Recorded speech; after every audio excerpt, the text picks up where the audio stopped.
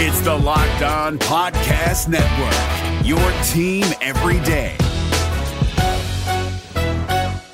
Kyle Krabs here, host of Locked On NFL Scouting. Join Joe Marino and me every day as we provide position-by-position analysis of the upcoming NFL Draft. Check out the Locked On NFL Scouting podcast with the Draft Dudes on YouTube or wherever you listen to your favorite podcasts. Locked On. Locked On. Locked On. Locked On.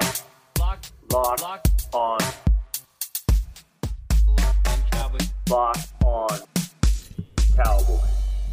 Welcome back to the Locked On Cowboys podcast, part of the Locked On Podcast Network. Thank you for tuning in. I am your host, Marcus Mosier. Joining me today, as always, is Landon McCool. You can check him out on Twitter at McCoolBCB. You can also listen to him on the Best Coast Boys podcast. Landon, what is going on, sir? It's September 1st, which to me it's fall, right? We finally have reached fall, or at least the end of summer is dying. I was able to keep my window open a little bit this morning and actually enjoy a little bit of cool air.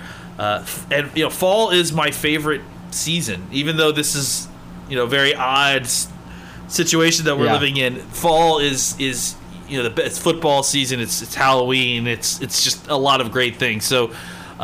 It's kind of snuck up on us because we've all been trapped in the summer from hell forever, but now we're actually talking about Cowboys restricting access to practice, and that means that the regular season is here, and you know what I'm saying, like, or maybe it doesn't moving forward. Maybe that's just the way things are, but it does feel like suddenly. After kind of just being trapped in an endless, weeks and weeks of summer and nothing kind of moving, maybe there's some traction on football season starting. Maybe the ice is starting to break a little bit. It's interesting to see how things are going to roll out these next few weeks. Yeah, I'm really excited to get into September. It's my favorite month of the year as well. Just getting all this football stuff thrown at us at one time. It's going to be great. But before we talk about the rest of September, I want to go back to August really quickly, Landon.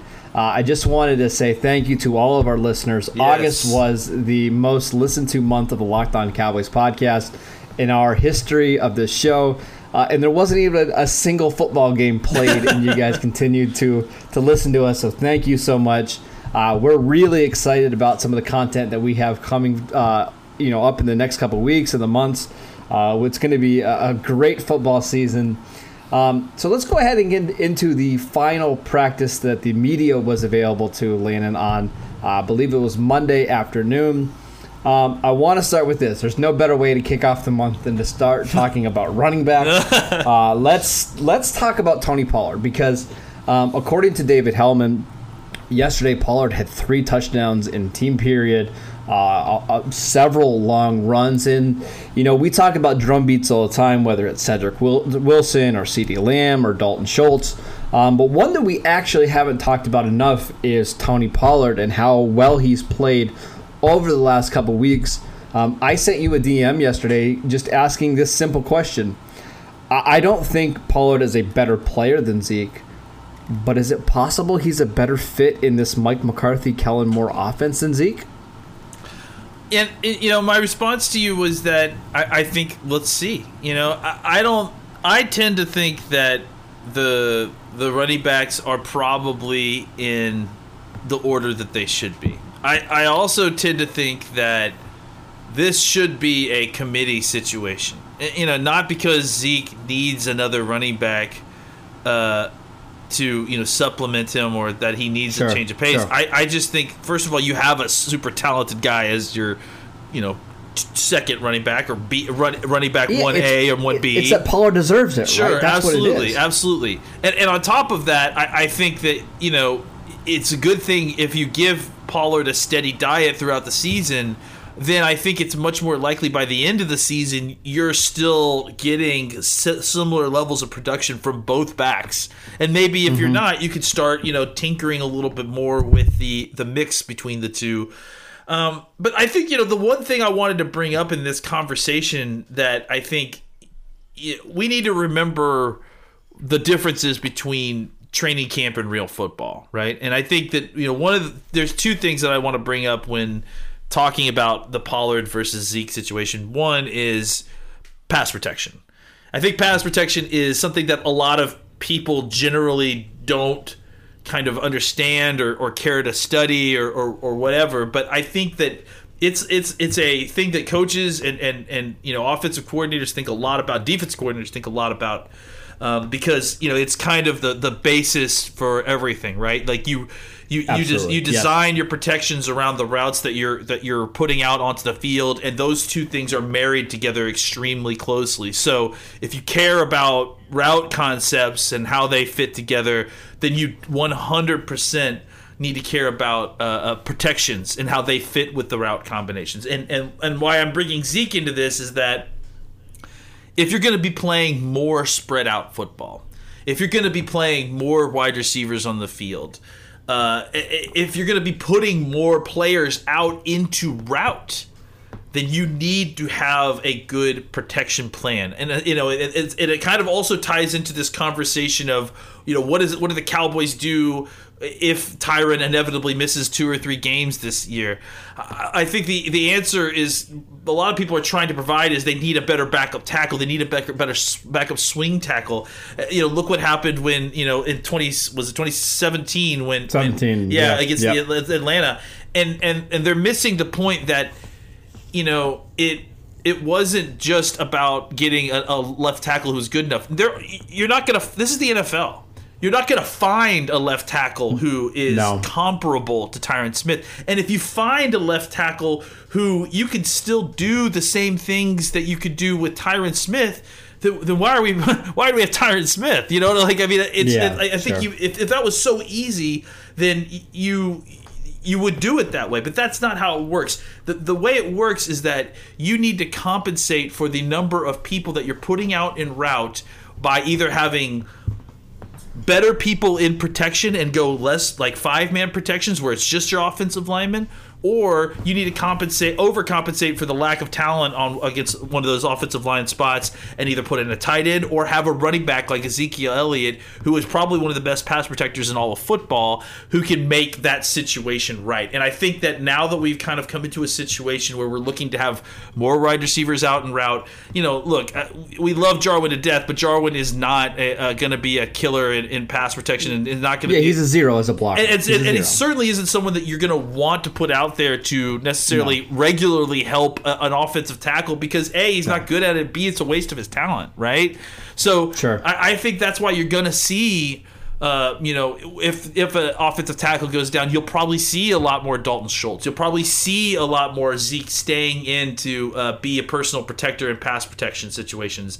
And this is all a very long-winded way of saying that I think that Zeke's pass protection is one of two things that's really going to help, that's going to keep him on the field over Pollard. And I think the other big thing that we're missing here that is not being shown in training camp is I think that Tony Pollard's yards after contact stats are kind of inaccurate. I think if you watch him as a player, there are lots of times when he gets touched and keeps going, but he is not a guy that's running through tackles. You know what I'm saying? Like that's fair. That's fair. If he had a weakness to his game, right? Like I would say he's not breaking head on tackles. He's not, you know what I'm saying? If he gets hit, he's probably going down. The thing is that he usually has such great angles and such great speed that it takes a while before anyone lines him up and gives him a good shot. So I think in the sense of having an every down guy that can come in and keep the offense versatile, keep the defense guessing as to what's happening based on just who's on the field, I think that Ezekiel Elliott still is the kind of better, more well-rounded back for this offense. But that isn't to say that I don't think that we shouldn't be giving Pollard more and more touches, at the expense of Zeke. I do think that I'm more than okay saying, hey, let's give some of Zeke's snaps to Pollard. I'm just not anywhere ready to say let's flip the percentages and make Pollard the starter here. I think that's where I'm at with this. Sure. Yeah, so let me make the case really quickly for Tony Pollard and why I think he deserves a bigger role, right? I just think, if you look at the numbers last year, and again, the sample size is relatively small for Tony Pollard, and that's why we have to take this with a little bit of a grain of salt. But against 5 and 6 man boxes, Tony Pollard wasn't only the better running back than Ezekiel Elliott, he was one of the best running backs in the league, and it makes sense, right? If there's only 6 guys in a box, typically 4 down linemen and 2 linebackers, if he can make one of those linebackers miss, and he proved that he has the ability to do that and run past a lot of those linebackers, you can get a lot of big chunk plays. We've seen with a bunch of these teams, but I can think of like the 49ers, for example. They care way more about speed than the ability to run between the tackles because they're going to get into situations against lighter boxes where speed is the ultimate equalizer. If you can get these guys into space and they can make one guy miss, it's off to the races. So McCarthy has talked about wanting to be a chunk play offense, an explosive offense. I think Pollard gives you more of that. Zeke is undoubtedly the better pass protector. I think he's probably even the better, receiver. He's the better in between the tackles runner. And if you need him to play, if you need 2 yards on 3rd and 1, he can get you that. But if you're going to be in 11 personnel, if you're going to be in 11 personnel a lot, and you're going to see big running lanes, I just wouldn't mind seeing Tony Pollard get more work than what we saw over the last couple of years. Again, not a full-time role for Pollard, but can you make the case that he, maybe Zeke should get 18 touches a game and Pollard should get 12? Like, does that make sense to you, Landon? Yeah, I mean, I think you and I are saying the same thing. I think absolutely. I think I don't know those exact proportions, but I'm certainly not against that. No, and I think that's. That's kind of where we should be trending. Not quite a 50-50 split, but just a 60-40, 65-35 split, right? Where Pollard. I was gonna say, are you even opposed to? Let's say it's Pollard gets really hot in the first half of a game. Are you opposed to just saying, "Hey, he's the better fit in this matchup. Let's just ride Pollard for the second half"? Is that something you're opposed to? No, I mean, I think. Look, I think. Whatever's best for the team, I'm for, and I think that they shouldn't necessarily be beholden to, a percentage or a snap count. I think you put Zeke out there and see how he runs with the system. You give Pollard his every third series reps, and then you see how they're all running, and then make adjustments accordingly. And I just think you just keep it really fluid. And and again, I also think that it's not going to be. We're talking very generally in a very Jason Garrett kind of way, where this is the way it's going to be, and it'll be that way for 16 games unless the injury dictates otherwise. Yeah. I don't think that that's how it's going to be. I think depending on the game script, depending on who you're playing, that's going to also have a strong effect on the percentages of distribution of carries between these two players. Absolutely. Let's take a quick break so I can tell you guys about Built Bar. Built Bar is the best tasting protein bar out there. It's hard to even explain it. It's a real chocolate with amazing flavors and a great combination of low calories, high protein, and low sugar with no crazy additives. Best of all, they taste absolutely fantastic, and they've released 6 new flavors, including caramel brownie, which is absolutely fantastic, by the way, cookies and cream, and apple almond crisp. Go to BuiltBar.com and use promo code LOCKEDON, and you get $10 off any order. Not just your first box, but any order. Go to BuiltBar.com, and right now, while supplies last, you get a free cooler with an order of a new box. Again, that's BuiltBar.com, promo code LOCKEDON. Is your team eliminated from the playoffs and in need of reinforcements? Maybe it's time for a rebuild, or maybe they're just a player or two away from taking home the Lombardi Trophy. Either way, join Keith Sanchez and Damian Parson for Mock Draft Monday on the Locked On NFL Draft Podcast. They'll tell you which college football stars your team will be taking in the 2024 NFL Draft. Check out Mock Draft Monday on the Locked On NFL Draft Podcast, part of the Locked On Podcast Network, your team every day. Okay, Landon, a couple other notes from practice that I want to talk about. And this involves two of their receivers. Let's start with Amari Cooper because there's a lot of people that are starting to get concerned about Cooper because he hasn't participated in the 11-on-11 drills in the last 3 practices. Now, he has been on the sideline. He has worked with the individuals in the individual drills. This is nothing to be concerned about, right? Yeah, I mean, I think, look, just peeking behind the curtain a little bit as a daily Cowboys content creator, Sunday's lack of a scrimmage really left a huge hole in, I think, everybody's content schedules, right? So, of course, they got to write about something. And listen, I get it. Like, you're looking for any kind of thing. To me, this is just not a thing. If they have Cooper on the sideline. He's doing individual drills. He's just not participating in team. They wouldn't have him out there standing on the sidelines, doing nothing if he was injured or if they was working through something. They'd have him on the cords. They'd have him. They'd have him out in the training room. What's going on here, I think, is look. Everyone's talked about it, but no one's talked about how the results affect it, and that's the kind of analytic tracking with these RFID trackers that kind of gives them all kinds of information on what they're running and what how far they're running and how often and exactly all the very detailed information exactly what types of routes they're running and how often. So I think that they're paying very close attention to that. They know how much he's running and they're basically kind of pulling it back a little bit because Cooper is Cooper. It's like they know what they have in this guy. They don't necessarily, especially in a shortened training camp session, they don't need to see him go out and run all the different routes 20 different times. They've seen him do that before. If anything, they need to see the guys a little bit further down on the roster because they have less time to view those guys, and they are going to need those guys. Like, unlike a lot of these other positions, like, maybe offensive line or even some of these like linebacker spots, where the very end of the roster, may not immediately see see play or may not rotate into the game unless there's injury. Wide receiver, like even if all 3 of your starters are healthy, your wide receiver 4 and 5 are likely going to get on the field at some point just during the regular course of a game. So it's not a big deal. Yeah, I just think that they needed to see those guys in a more extended situation.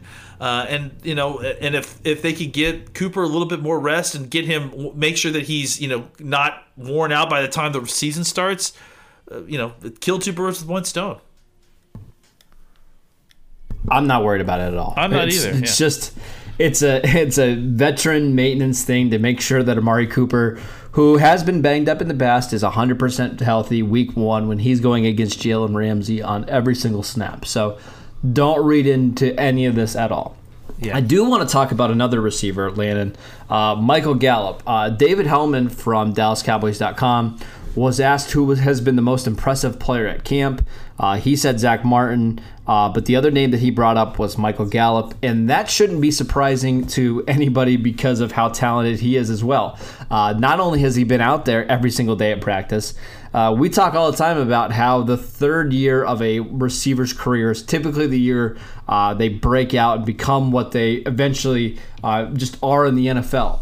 That's especially true for junior college guys who, Gallup was one of those. Went to a junior college, went to Colorado, Colorado State, and then has to get used to the speed of the NFL. Super productive last year. Now he's entering that critical year 3. It's not surprising to me at all that he's performing this way in camp. We saw a beautiful one-handed catch in the red zone yesterday. What are our expectations this year for Michael Gallup in year 3? I mean, it's tough because it's like the quietest 1,100-yard receiver I think I've ever seen in my life. And you have Cooper coming back. You added the hype and Lamb. It's just a guy that is under the radar, ready to really have a big year. And I think he's going to have a really big year. I mean, I just think about playing it out in my head all it's going to take is Lamb having one really big game early in the season, and teams are going to completely start focusing their coverage on Cooper and Lamb, and they're going to force Michael Gallup to beat them. And I think he's going to be up for the task, and again, I also think that this could be a big part of why they have taken Cooper out of these practices and sometimes Lamb is, Gallup needs to learn and learn the skill set to be able to carry this offense as the number one wide receiver. Because this is still the NFL. As good as Cooper and Lamb are, there are ways for defenses to try to keep them out of the game. And to shut them out of the passing options. So there is something to the idea that Gallup in those moments needs to take that next step and take over the game by himself and be able to kind of carry the passing, or at least be the main focus of the passing game, while there's so much attention being put elsewhere on the other receivers. So I think. Yes, I it's not surprising because I mean, of all the things that you mentioned, the timeline of him being a JUCO player, this being the third year, him having a fantastic year last year, and I think really kind of even his 1,100-yard season came with an incredibly large number of drops. That I think he can improve upon very easily and just really improve upon that and be a more efficient receiver and be a better, not only just efficient wise, but actually a better player on the field a year later. So I think that he has shown in a way, and I think the other thing too that keep in mind is you mentioned the drum beat. The part of the drum beat is being there every day, and I think that when Lamb and Cooper have been getting rest here and there, Gallup's been out there every single day making plays. So I think that that's obviously incredibly encouraging for the Cowboys because they're going to need Gallup. I think that people forget because there's three of them that you don't need, that you need all three. To really thrive if you're going to have the kind of offense that's going to carry you to the Super Bowl. So they need a guy like Michael Gallup to have huge training camp and show that he can be the guy to carry an offense if there's going to be a lot of attention put on the two maybe more flashy names in Cooper and Lamb. Yeah, two things I'll add really quickly here about Gallup. So last year, I think the Cowboys still thought of Gallup as an inconsistent receiver, and he was. I mean, Player Profiler has a stat on drops and how many lost yards a receiver lost to drops. First of all, Gallup led the league in drops with 11. They estimate that he lost nearly 400 receiving yards on drops alone last year. So, I mean, think if he just had half that drops, and now you're looking at somebody with 1,300 yards and 8 or 9 touchdowns on drops. I think we're even viewing Gallup in a totally different way than we are right now. I also think because he was so inconsistent, they had to force Amari Cooper back onto the field despite not being healthy, right? I think the New England game was a great example. If Gallup was playing at a more consistent level, they probably don't feel like they have to put a 50% Amari Cooper on the field. They probably feel good enough that they can run their offense through Michael Gallup. I don't think that was the case last year. So having Gallup become more consistent, having him cut back on some of those drops, if you can work on the route running a little bit, he was 89th in the league in target separation, so he just doesn't create a lot of separation. If he can improve in that area, I think this is somebody who has a 1,400 yard ceiling in this offense, even with Amari Cooper and CeeDee Lamb. So a big year coming from Michael Gallup. I think we both expect that. Let's take a quick break. We'll come back and we'll talk more about some camp notes from Monday.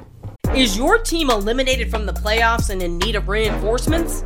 Maybe it's time for a rebuild, or maybe they're just a player or two away from taking home the Lombardi Trophy. Either way, join Keith Sanchez and Damian Parson for Mock Draft Monday on the Locked On NFL Draft Podcast. They'll tell you which college football stars your team will be taking in the 2024 NFL Draft. Check out Mock Draft Monday on the Locked On NFL Draft Podcast. Part of the Locked On Podcast Network. Your team every day. Okay, Landon, this one comes from Kyle Yeomans of DallasCowboys.com talking about Tristan Hill beating Zach Martin in the run game twice. This is something that we were being pretty excited about over the last couple of days. What are your thoughts on Trysten Hill beating maybe the best guard in all of football? I did a hand rubbing noise, like the Birdman, and as I was hearing it, I was like, "Oh, that's not what that sounds like." Well, either way, I think the analogy works for how excited I am. I think that it's Tony, a friend of mine on Twitter, at No Huddle, added me right after I got excited about that, and was like, well, the last time we saw a kind of lesser-known defensive tackle beating an all-pro interior offensive lineman, it was not the sign of something good starting, referring to Antoine Woods and Travis Frederick's Barnes. Yeah, so I told him to shut up, and but because I don't. First of all, I don't believe it's that. I honestly, you want to talk about drum beats. Trysten Hill has been one of these guys that we've been talking about this whole time. And it hasn't always been from necessarily practice reports, because I think that sometimes it's hard for them to see that stuff and recognize what's actually happening when there's not full speed football happening. But I just think that if it started with just seeing what he looked like coming into camp. He's a completely different player. Just to physically, remade his body a lot bigger and solid, and while maintaining a lot of that athleticism. Those are all very good things. I think we talked a little bit about seeing some clips of him moving extremely well. He's shown us a little bit that and let's remember the kind of athlete that we drafted. He was a very young player, extremely explosive for his size. The athletic traits were there. That wasn't ever the issue. It was always about getting consistency, about him getting his head right, about, and again, 21 years old. Extremely young, still 2 years younger than our defensive tackle draft pick this year. So I think that he really took that offseason seriously. It seems like just by what you can see from the how his body has changed, and I think that the Gerald McCoy injury, obviously being terrible, but obviously also providing him with a great amount of opportunity to get extra reps to work hard and kind of continue to improve there. And I think that it sounds like maybe a change of coaching staff has been a good thing from him. We all had a level of assumption that, at least I did, that he has had this relationship with Marinelli, and Marinelli's no longer here, and that what is that going to look like? Is that going to be detrimental to his development? And it sounds like, if anything, that maybe he is embracing the change in coaching staff, and that it's actually, not that Tom Sewell is not a fantastic defensive line coach to work with, but it's just sometimes you just never know with personalities and that sort of thing. So I think that what we've got is a guy that hopefully is kind of coming into his own. He's being thrown into the deep end, to be sure, because with McCoy, but I think you get a guy who can provide some supplemental rotation at the 3 technique with Tyrone Crawford, and maybe hope against hope by the end of the season, a guy that can handle the job on his own, because he's gotten so he's developed so much that you don't want to take him off the field, and then suddenly you can kind of ease Tyrone Crawford into another spot on the defensive line where you can find a place to fit him in. But I've got I think a lot of us kind of wrote off Trysten Hill because of the situation. Sure. I'm hoping, and it seems like he has, that he's focused all of that into all that negativity around his rookie season into an offseason that has produced a guy who look, Zach Martin doesn't just give up. He doesn't do gimmies. So if Hill's performing like that, he's taking it. And I don't think that's a comment on Zach Martin. I think that's a comment on the kind of camp that Trysten Hill has been having.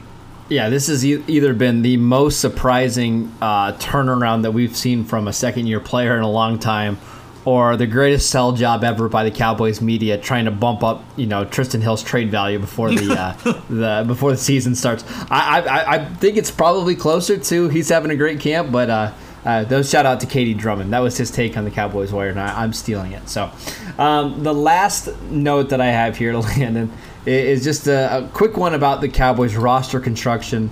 Under Mike McCarthy in the past in Green Bay, they've kept 3 quarterbacks on the roster. I think only 2 probably deserve to make it this year with Dak and Andy Dalton. But Brian Broaddus was talking about the Cowboys maybe trying to keep that 3rd quarterback in the roster because they don't want to expose someone like Ben DiNucci to waivers. What are your thoughts on that? I think that this year it's going to be even more difficult for teams to try to want to reach to take players off of other teams' squads. There's just no information on these guys. No one's watching any preseason games.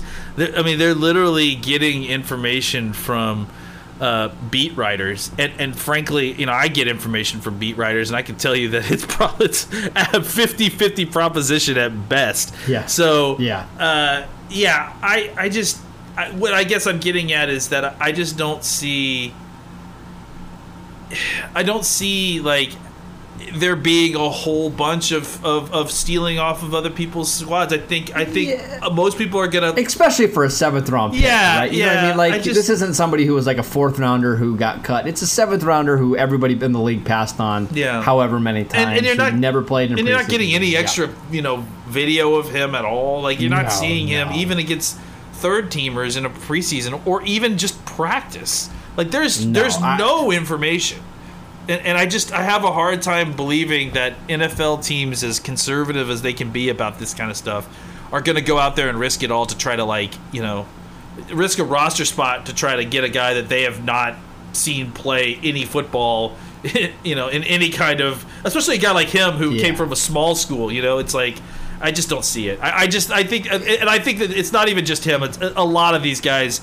I think there's a lot more safety of these guys all making it to our own practice squads because I think teams are just focused on what they've got. I especially feel that way at quarterback, right? Like, okay, it's a little different if it's a special teamer, wide receiver that can come in and help right away. I don't know. I just don't see another team saying, hey, we have to store Ben DiNucci on our 53-man roster this season. It's an absolute must that we go out and get him. If that was the case, he wouldn't have fell to the 7th round. So I'm not worried about it. We'll see what the Cowboys do. Maybe the Cowboys decide to keep a 3rd quarterback. That wouldn't be that surprising at all to me. But it's just not going to be a big deal to me at all if the Cowboys decide to just go with 2, on Saturday on the initial cuts. That is it for today's show. Thank you guys for tuning in. Make sure you download and subscribe to the podcast on iTunes or wherever you get your podcasts. You can follow the show at Locked On Cowboys. You can follow Landon at McCoolBCB, and I'm at Marcus_Mosier, and we will see you next time.